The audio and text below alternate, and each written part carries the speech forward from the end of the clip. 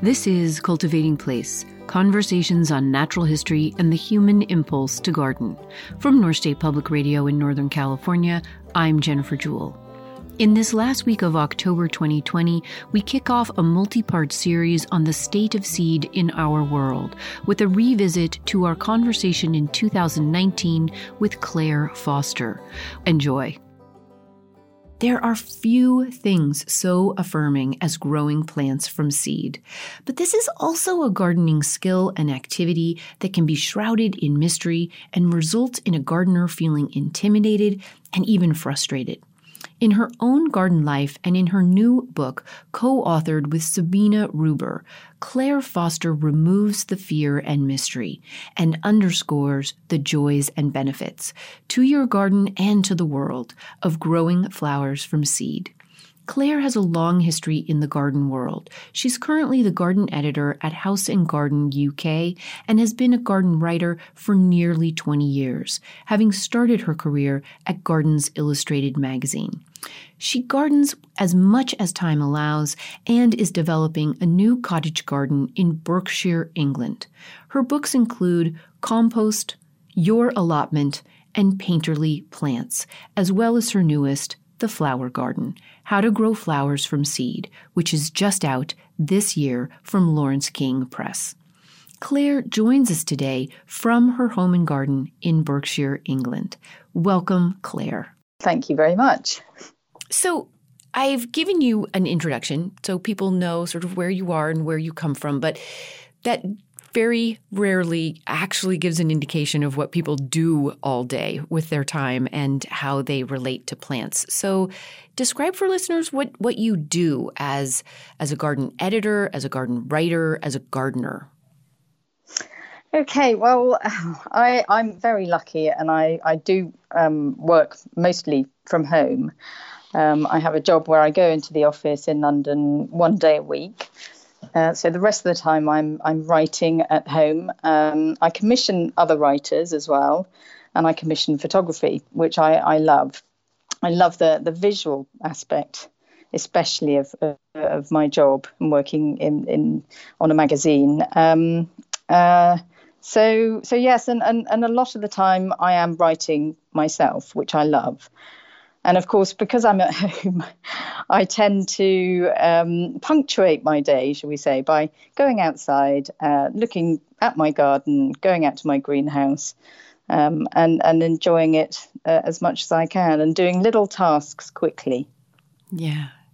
Let's go back to how you became interested. I want to follow up on quite a bit of what you just said about your current day-to-day work, but I'd love for you to describe for listeners your earliest influences. What brought you to being a plant-loving person, and what were perhaps your earliest influences in the way of people or places or plants that led you to be this person? Okay, well, I did land in it completely by accident. Which I think is often the way. I talk to so many people, even quite well-known garden designers, who have come to what they do by accident, and because they love it, they're good at what they do.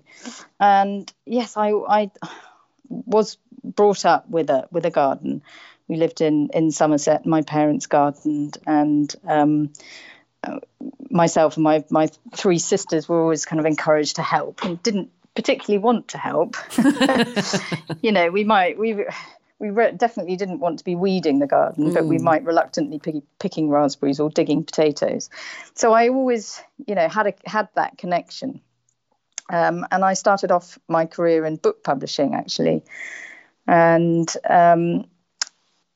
I was working for Thames and Hudson, actually, the second book publisher I worked for. Mm-hmm. And I was working in the publicity department and working on some of the garden books. So I had connections with some of the gardening publications, and I decided I wanted to work on a magazine. So I applied for a job at Gardens Illustrated magazine with no horticultural experience, really, and no journalistic experience. And I got the job, amazingly enough, and started off as a sub-editor and just kind of jumped in at the deep end and really enjoyed it. And it was while I was there that I started gardening. So the editor of the magazine, Rosie Atkins, at the time, she was really good at kind of encouraging me and pushing me really in my job. And she also suggested and encouraged me to get an allotment. I was living in London at the time, and I did have a garden. I had a tiny little courtyard, but it was really too small to grow anything significant. Had a few herbs in pots. And Rosie nudged me into getting this allotment, which was fairly terrifying at the time, but I persuaded my cousin to share an allotment because it was a big allotment, the standard English allotment size, which is, I forget the size, but it's a pretty big plot of land. And so I managed to get this allotment and started growing and absolutely loving it, growing my own vegetables and flowers. And I was still in my 20s, and all my friends were kind of, looking at me going, what are you doing? Why are you doing this? And I didn't care. I just loved it, and almost old before my time. Yeah. Or young before it became young to do such things. So what years did you start at Gardens Illustrated and then begin your allotment? I think I started in 1997. And so a couple of years after that, I got the allotment. That's great. And then I was at Gardens Illustrated for probably 7 or 8 years. And I started having children, and then really didn't want to be working full time, and just found it incredibly hard. I did go back to work full time after my first one, and found it really hard, and then got pregnant again quite quickly, and had the second one, and didn't go back after my second baby, because while I was on maternity leave, found out by chance again that the job at House and Garden was coming up, garden editor, and went to see the editor, got the job, and didn't go back after my second maternity leave, which made me feel a bit guilty and sad, because I loved Gardens Illustrated, and by then I was editor. But it just, this job at House and Garden, I've been there for 14 years now. It's just completely fitted into my lifestyle. It's been amazing, really, because I've been able to be there for the kids who are now 14 and 16, as well as stay doing the kind of work that I absolutely love. Yeah. And that's a really important element, I think, of both our gardens and our garden work in this life, is that they fit into your whole life, not a segmented life of work, home, some fun somewhere in between. They all fit together. Yeah. And I think that's an important kind of journey story for other people to hear, especially other young parents, whether, male or female, as to how anyone puts this whole collage of life together. When you were at Gardens Illustrated, you began your real garden writing. You began your real gardening. You also began your book writing in earnest, which all related to the garden. And one of the things I love about the arc of your book work is how you take on some of these really kind of foundational elements to gardening, so that as you are learning, maybe you are also then sharing with us not too much later, so that other people who may not have some of these foundational skills handed to them in early life in their own homes can follow along and learn with you. So I feel this way about the book about compost. I feel about this way about your allotment book. And while the painterly plants might have extended a little further beyond foundational, the flower garden and growing flowers from seed really comes right back around to some of these simple and yet often also complex at the same time skills that you need to garden, which if someone hasn't shown you can really be kind of mysterious and intimidating, right?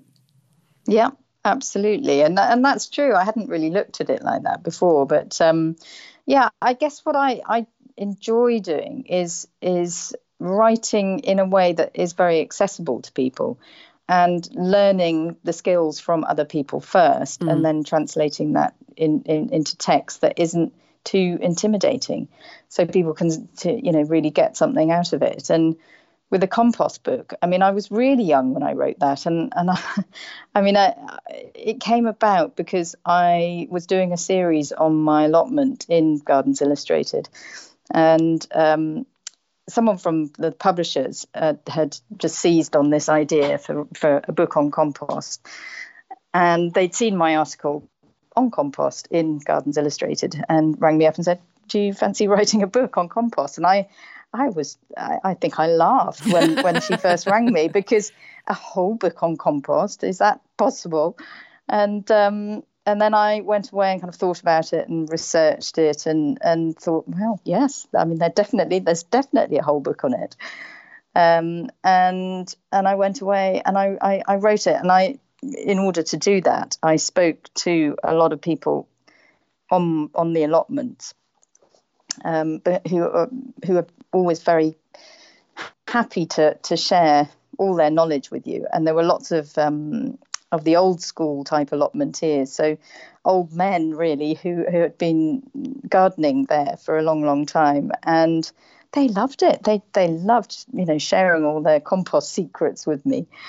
And that's what I hope, I hope I brought out in the book. Yeah, you definitely did. And it does touch on this, what I find to be almost 100% universal attribute of gardeners, is that they are incredibly generous and they do want to share. So even if you weren't taught these things or immersed in these things at the knees of your grandparents or parents, there's people that are very happy to share their own stories and experiences with you. And one of the things that I love about the flower book and that you really bring to this is the real importance of experimenting, of failing, of trying again, of trial and error and observation of your own, and to not give up because the first set of seeds dies for some reason. Yeah, absolutely. I mean, I really think that there is no right and wrong with gardening. And once you kind of accept that, you garden better, I think. I mean, I still have failures. I mean, even this season I've had failures with seed sowing in particular, because things sometimes just don't germinate, or you get damping off, or you put your seedlings out too early and the frost comes, So there are lots of things that can go wrong. My dog is now barking and distracting me. No worries at all. This is definitely one of the things I loved about reading just the introduction to the book, was your description of you and Sabina, with whom you worked on your Painterly Plants book. You would come up with this idea, and then she got way ahead of you, and you had a really wet year and nothing was working, and everything hadn't gone well. And that very kind of humble beginning to hearing this from, someone that we look at and say, oh, she must know, so I can learn from her. But that we all will go through these kinds of experiences with seed it's reassuring that you're not alone when you kill some seeds. Yes. Or they aren't a huge success right off the bat. So first of all, I guess I would like to ask you, what made you walk through for listeners, what brought you to the inspiration to do a book on seeds at this particular time? And how did that come about to partner with Sabina, and which of you played what roles for the development of the entire books? Yeah, so I think the idea came about probably 5 years ago now. And we had just brought out Painterly Plants, and we had loved working together on that. We're friends as well as colleagues, really. I've known Sabina for a very long time, and we both love growing. So it first started off as a concept for a book about annuals, because we had both started growing from seed. And then Sabina got a job with Chiltern Seeds, who's a very good family-run seed company over here in the UK. And she was growing flowers for them and photographing them for their catalogue. So she was being sent all sorts of delicious goodies, the seeds in the post, and she would give some of those to me, and we just started growing. And so it kind of span off from there, really, and grew. And because she was photographing so much, we just thought, well, why not make a book? And then I moved house and I inherited this greenhouse. And that I was able to grow so much more. And it just spiraled then. And we've just had such fun with it. If you're just joining us, I'm Jennifer Jewell, and this week we're talking seed and the joys of growing good, interesting, fun, colorful, and life-affirming garden flowers from seed with Clare Foster, author of The Flower Garden and garden editor at House & Garden in the United Kingdom. We'll be back for more with Clare. Stay with us. Hey. So you want to know what's been really fun this past spring? I'll tell you. It's not only seeing the garden and the spring landscape growing, but to also see Cultivating Place growing alongside it. The program is getting heard on other radio stations around the country. Have you heard CP on your public radio station? I want to give a shout out to some of the stations that have featured the program in just the past few months. KZYX in Mendocino County, California, and The C in Florida, and KVNF in Colorado's beautiful Delta County. Also, KWMR in Point Reyes Station, California. Thank you all, and welcome to this green and growing community of impassioned, informed, and caring plants people making a difference in the world by cultivating their places through the human impulse to garden. If you'd like to hear the program on your local public radio station, let them know that every episode, and indeed the entire series, is available weekly on PRX, Public Radio Exchange. If you need more information, just reach out by email and we'll give you all the details. We'd love to be seeded into the healthy soundscapes wherever you all are. Now back to our conversation on growing flowers from seed with Clare Foster of House & Garden, United Kingdom. Welcome back to our conversation with Clare Foster, gardener, writer, editor, sharing with us about her garden life journey, especially as it relates to growing flowers from seed. We're back to hear more about the different kinds of flowers to grow from seed, including annuals, biennials, grasses, herbs, perennials, and more.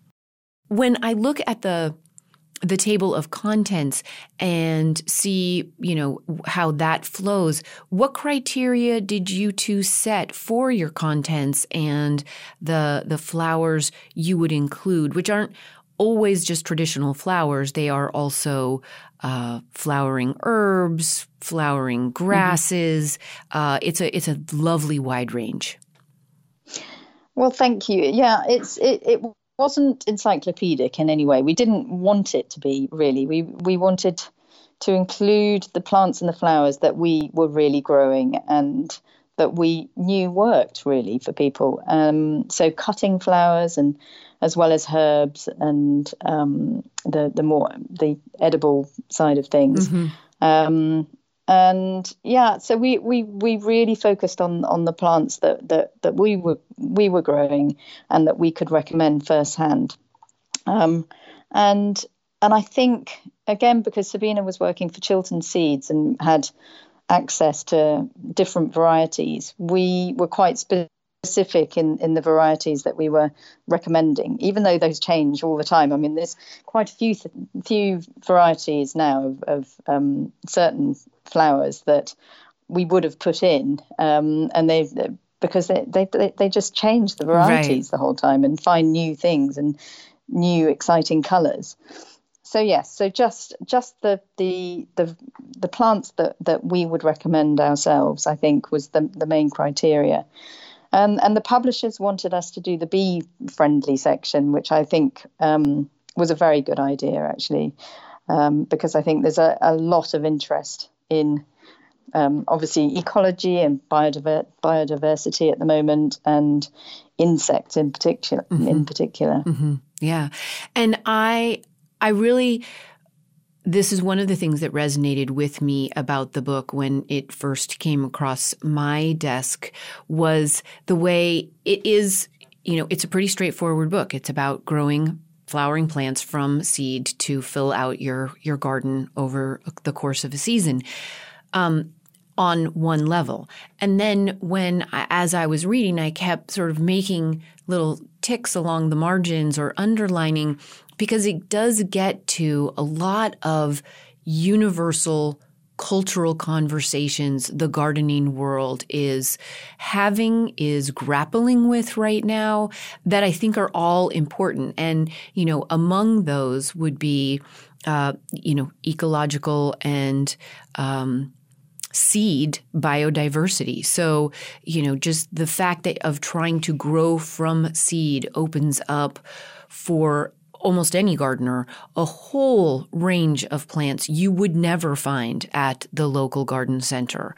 And it also then, as you were saying, as seed changes and changes and changes with the trends, if you are growing from seed and that seed is able to come true from seed that, it reproduces for itself, you are also protecting the biodiversity and availability of seed. So it gets to seed sovereignty. And I think that is a very, I'm not sure what it's like in the UK, but that is a very big topic of conversation here for heritage varieties, for culturally significant varieties among different groups of people. The Indigenous Seed Keepers Network comes to mind immediately. The seeds of the African diaspora here in the U.S. it's a big part of that garden community's conversation. And then you mentioned the fact, and it's clear if you ever grow from seed, it's much more economical. You spend a lot less money. You create a lot less plastic waste in the world, because you don't come home with your, 10, I'm not sure what the equivalent would be in the UK, but your, $14 1-gallon pots, using a lot of soil that comes from somewhere, and water and whatever chemicals might have been put on it at the nursery. You bypass all of that, which I think is an important thing to point out. And made me laugh when I saw a comment on one of your Instagram posts, Claire, from Ginny Blom, who said, annuals are going to save the world, and which is true. But you never preach these things in the book. They come up as a result of what you're educating people about and sharing with people, because you never get far from the fun and the color and the joy. So as you were working on the book with Sabina, were some of these bigger cultural conversations sort of at the forefront for you? Yes, yeah, I think so. The only trouble is with a book of this sort and of this size, is that you're limited with your word count, and in fact, quite a lot of my text was cut, which is a bit of a shame in a way. But yes, absolutely. I mean, these things, it is the subtext for the whole book, really. But more than anything, I think, and keeping that kind of the simplicity of the framework was key, because I just want to encourage people to try doing it. And yes, for the fun of it and the colour of it in the garden, and for the expense or the lack of expense that you can create your own garden so cheaply and so quickly. I mean, I've just, I haven't had to go out and buy any annuals for my pots this year. I've grown it all from seed, and And it's so satisfying. I mean, just the whole process of it. I don't think I can kind of do without it now. It's something that almost makes me tick. And I think, I know some of us suffer from SAD syndrome during the winter, but now I have a greenhouse and I can sow things in autumn, and I can go out there literally in the dead of winter and see seeds sprouting. I mean, it just really keeps me going. It's incredible. So yeah, I think that the well-being theme, I think, it has definitely been another subtext of our book, and something that's come up in conversations with Sabina and myself. I mean, we talk regularly on the phone and compare notes about what's going on, and keep each other going and enthused. And I think that's been part of it, really. And hopefully that comes over in the book. Yeah, it definitely does. And it was one of the early concepts that I really resonated with. Was you discuss and you describe how growing things from seed put you in a very different relationship with plants, a much more intimate one that allows you to understand how they grow, why they grow. If they fail, it helps you to observe perhaps why they fail, which by extension teaches you more about them and what they need, and puts you on a different relational level with them. I think you look more closely at plants if you've grown them yourself.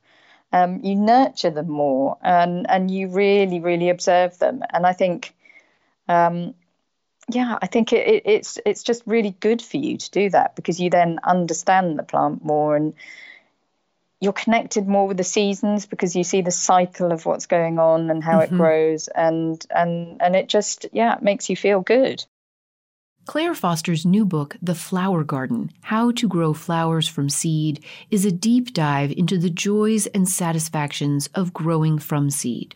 We'll be right back after a break for more of our conversation with Clare. Stay with us.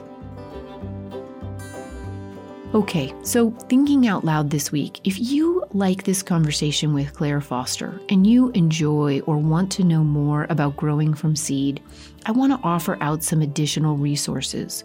The first being Garden Flowers from Seed by the late Christopher Lloyd and Graham Rice, published in 1994. Another would be The New Seed Starter's Handbook by Nancy Boubel, published in 1988.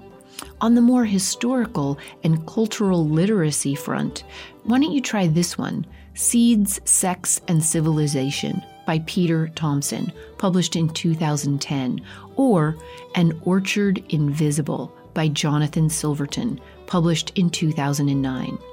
Seeds are a stage in the life of these plants that we love that I think calls out to many of us on many levels. They are quantum gardening made manifest.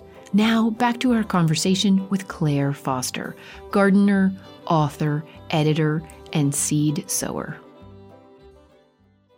We're back to our conversation with gardener and plantswoman Clare Foster.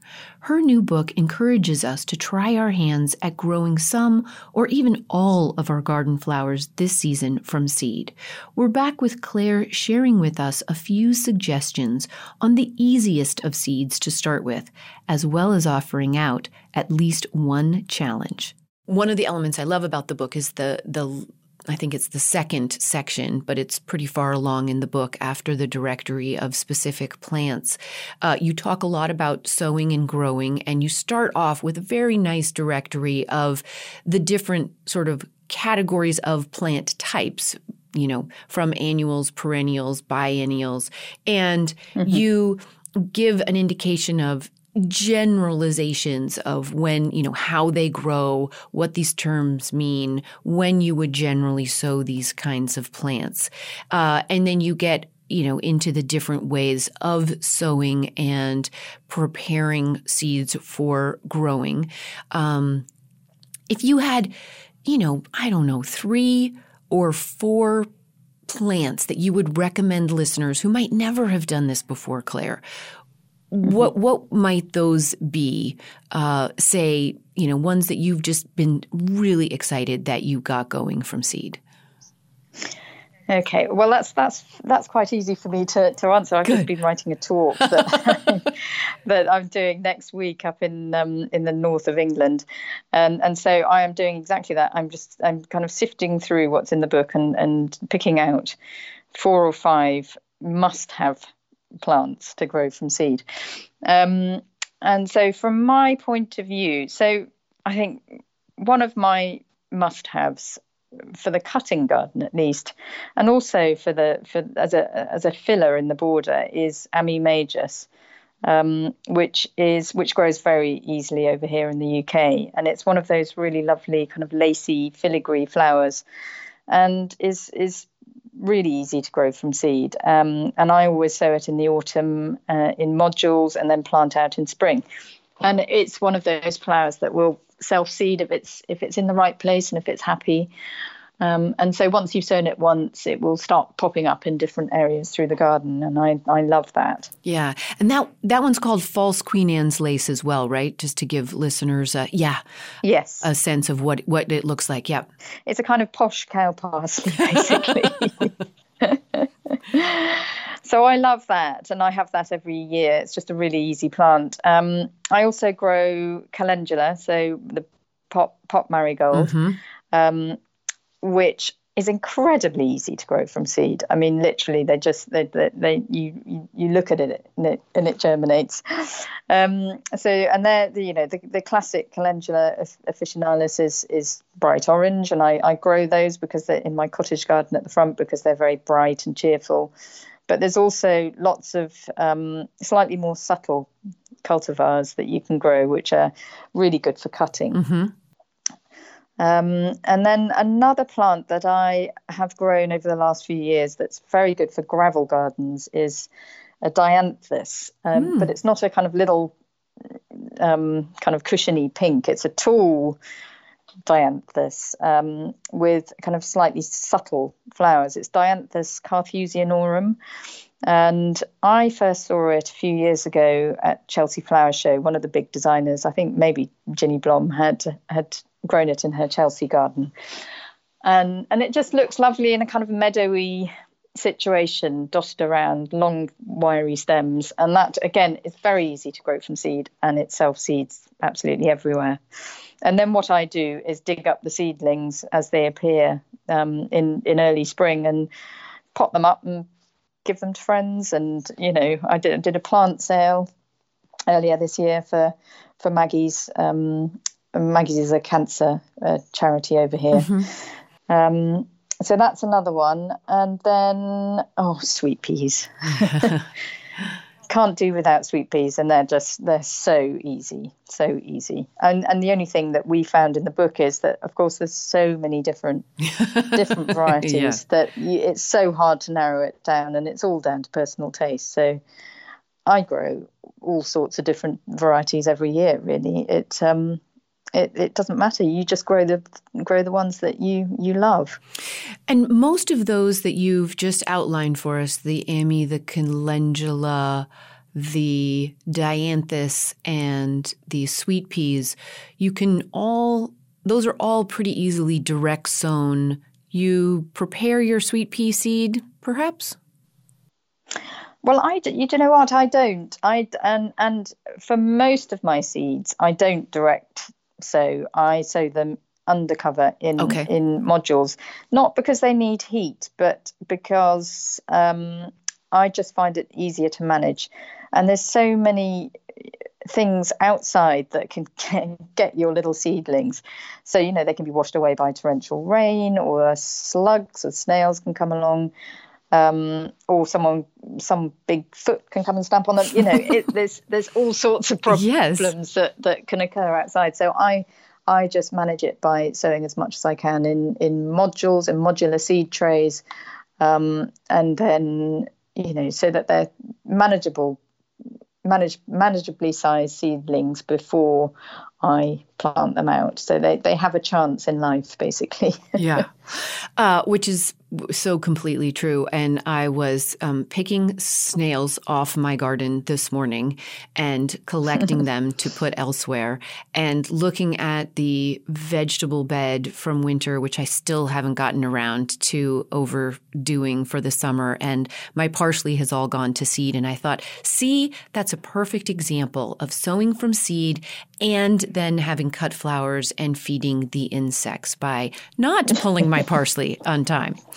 Yeah, exactly. Which is, it is nice how multifaceted a lot of these plants are. Even in the ones you just described, they're cut flowers, they're feeding the insects, they often have a beautiful scent, and in the case of the calendula, at very least, they have wonderful kind of culinary and medicinal properties. So, absolutely. Okay, so if you had a seed in the book, one or two that are the most challenging, that are the hardest to grow, that you think we should just give a try, what would be your most challenging to us?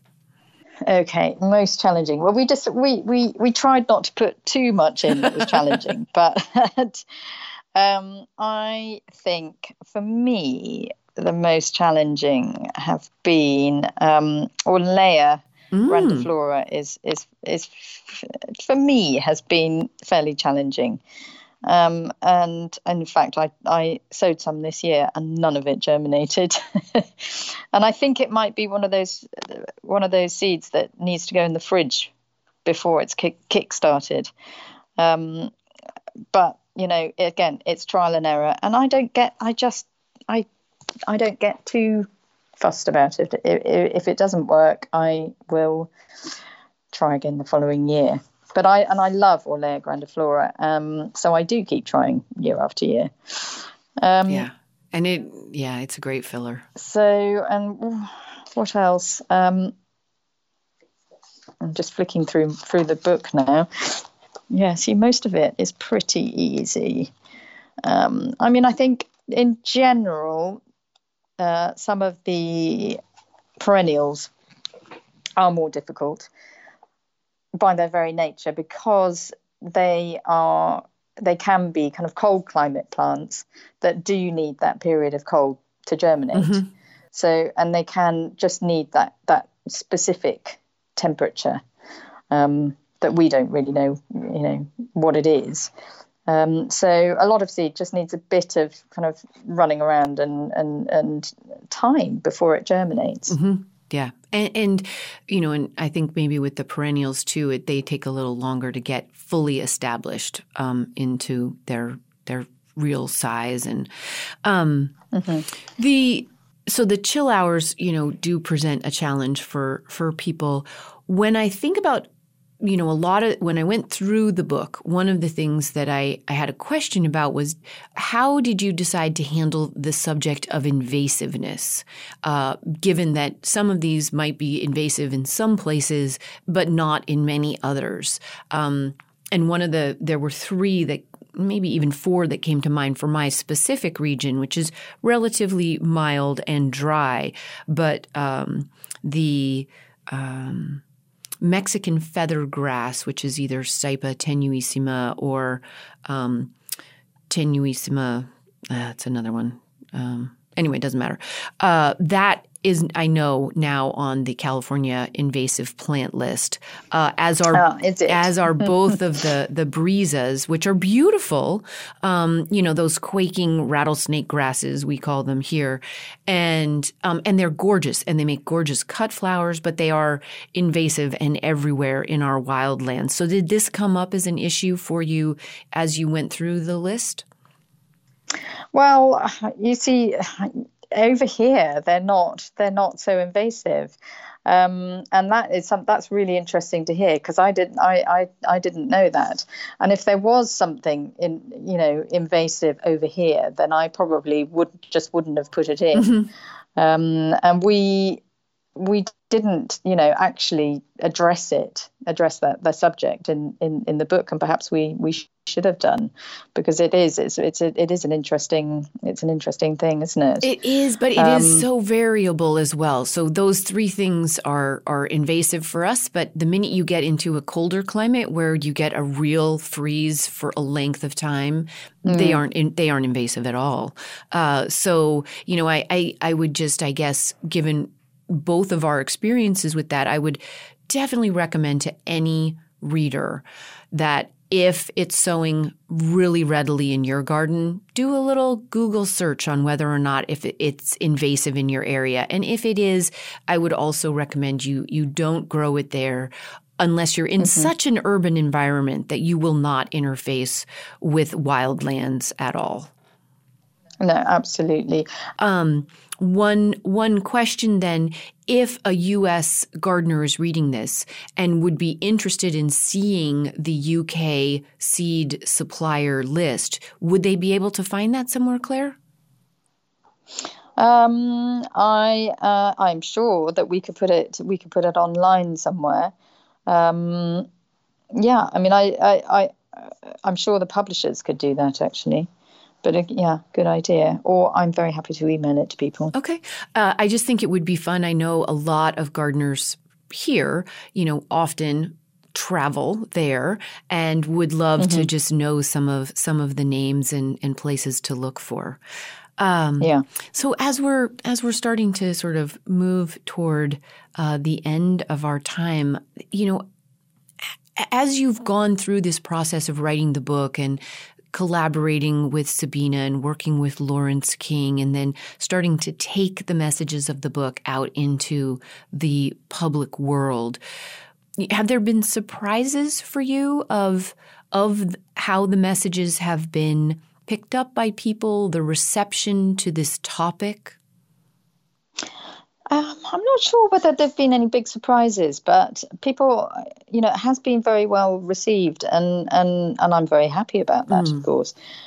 I think there is a big drive, certainly in this country, towards growing at the moment, and growing from seed and growing cut flowers.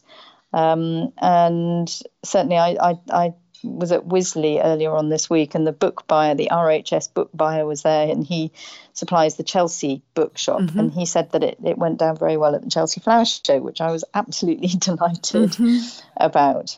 So yeah, I'm just very happy about how it's been received, and how people seem to be engaging with the subject. Yeah. And with that in mind, and your work, which has, perhaps a pretty large cultural overview, are there implications to that from your perspective on the place of gardening in our culture right now, and how it is shifting as we move forward with things like, concerns about biodiversity and the climate crisis? Yeah, I think I certainly have seen a shift in the style of gardening, or garden design, I should say, because at House and Garden, the articles that I work on are primarily about garden design. So I have seen a shift recently away from very formal gardens towards a more relaxed way of gardening. More biodiverse, and designers like Dan Pearson and Ginny Blom are saying the same thing over and over again, which is they'll have a formal part of the garden around the house, and then they'll just bleed off into wilderness, and they'll use more natural plants, so that there's there are more habitats for wildlife. And it is just a more ecological way of gardening, I think. When you look back over your now, substantial career at this work, and the different things you've seen come and go, and what you have immersed yourself in, what are your greatest joys in this work, and how do you measure success for your own sort of garden life and work at this point, Claire? Success. Yeah. Well, I don't know. I love my work as much as I did when I started.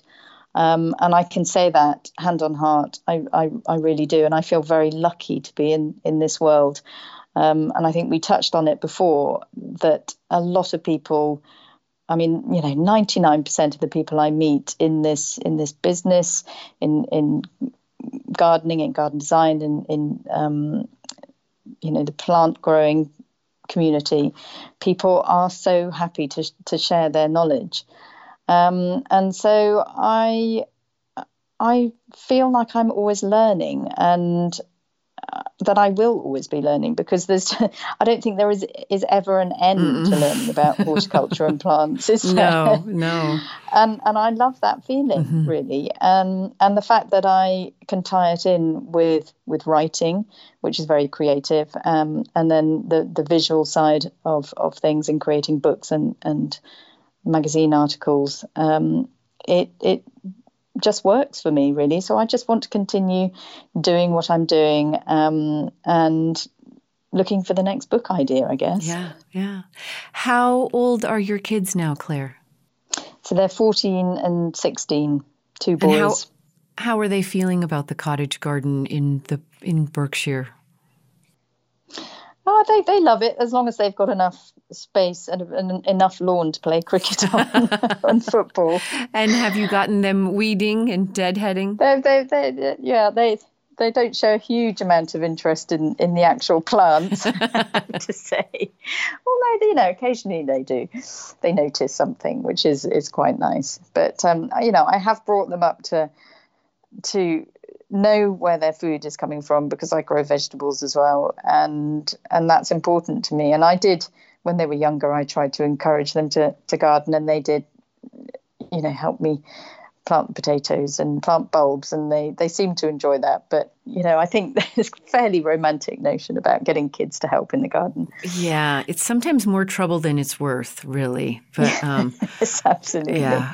But they do, without knowing it, they've assimilated that knowledge in a way, and that connection with gardens, and I'm glad about that. Yeah. So how big is your garden there, your cottage garden in the making, in the evolving? It's not huge. It's about a quarter of an acre. So there's a front garden, gravel garden, and then a back garden. And it's kind of just about the right size for me at the moment, because I don't have time to do as much gardening as I would ideally like. So it's the ideal size for me, and I manage it mostly on my own. My husband does a bit of mowing and building if anything needs building, but mainly it's me. And final question, are there any new seeds you plan to experiment in the coming season? Well, I've got my eye on one poppy in particular, which Chiltern Seeds have been trying to introduce for a while. And I'm going to, I think it's called Amazing Grey. I might have to check that. But it has the most amazing mauvey grey flowers, and it is absolutely beautiful. But it's not quite available yet, because last year we had a drought really all over Europe, and I think Chiltern Seeds, their growers are in Italy, and it was so dry that the crop failed and they couldn't get the seeds. So I'm waiting with bated breath for that one. Okay, all right. Is there anything else you would like to add? I don't think so. I think we've covered a good range of things there. But thank you. It's been really nice, and it's made me think about my book. Well, good. I very much appreciate you being a guest. It's been a pleasure to speak with you. Oh, thank you. Thank you very much. Clare Clare Foster is the garden editor at House & Garden UK and has been a garden writer for nearly 20 years, having started her career at Gardens Illustrated magazine. She shared with us today her journey to writing her newest book, The Flower Garden: How to Grow Flowers from Seed, which is just out this year from Lawrence King Press. Clare's other books include Compost, Your Allotment, and Painterly Plants. You can follow Clare's garden life journey at budtoseed.co.uk or houseandgarden.co.uk.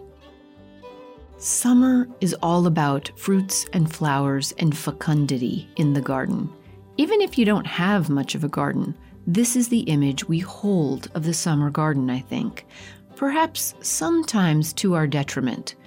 Sometimes the image in our heads handed to us from someone or somewhere on some page can be so irritatingly different than the reality in our actual day-to-day gardens. It can be for me. July in interior Northern California is hot and dry and more hot and more dry. The days are blindingly bright, and the heat reflected off of the pathways and open areas is nothing short of radiation exposure.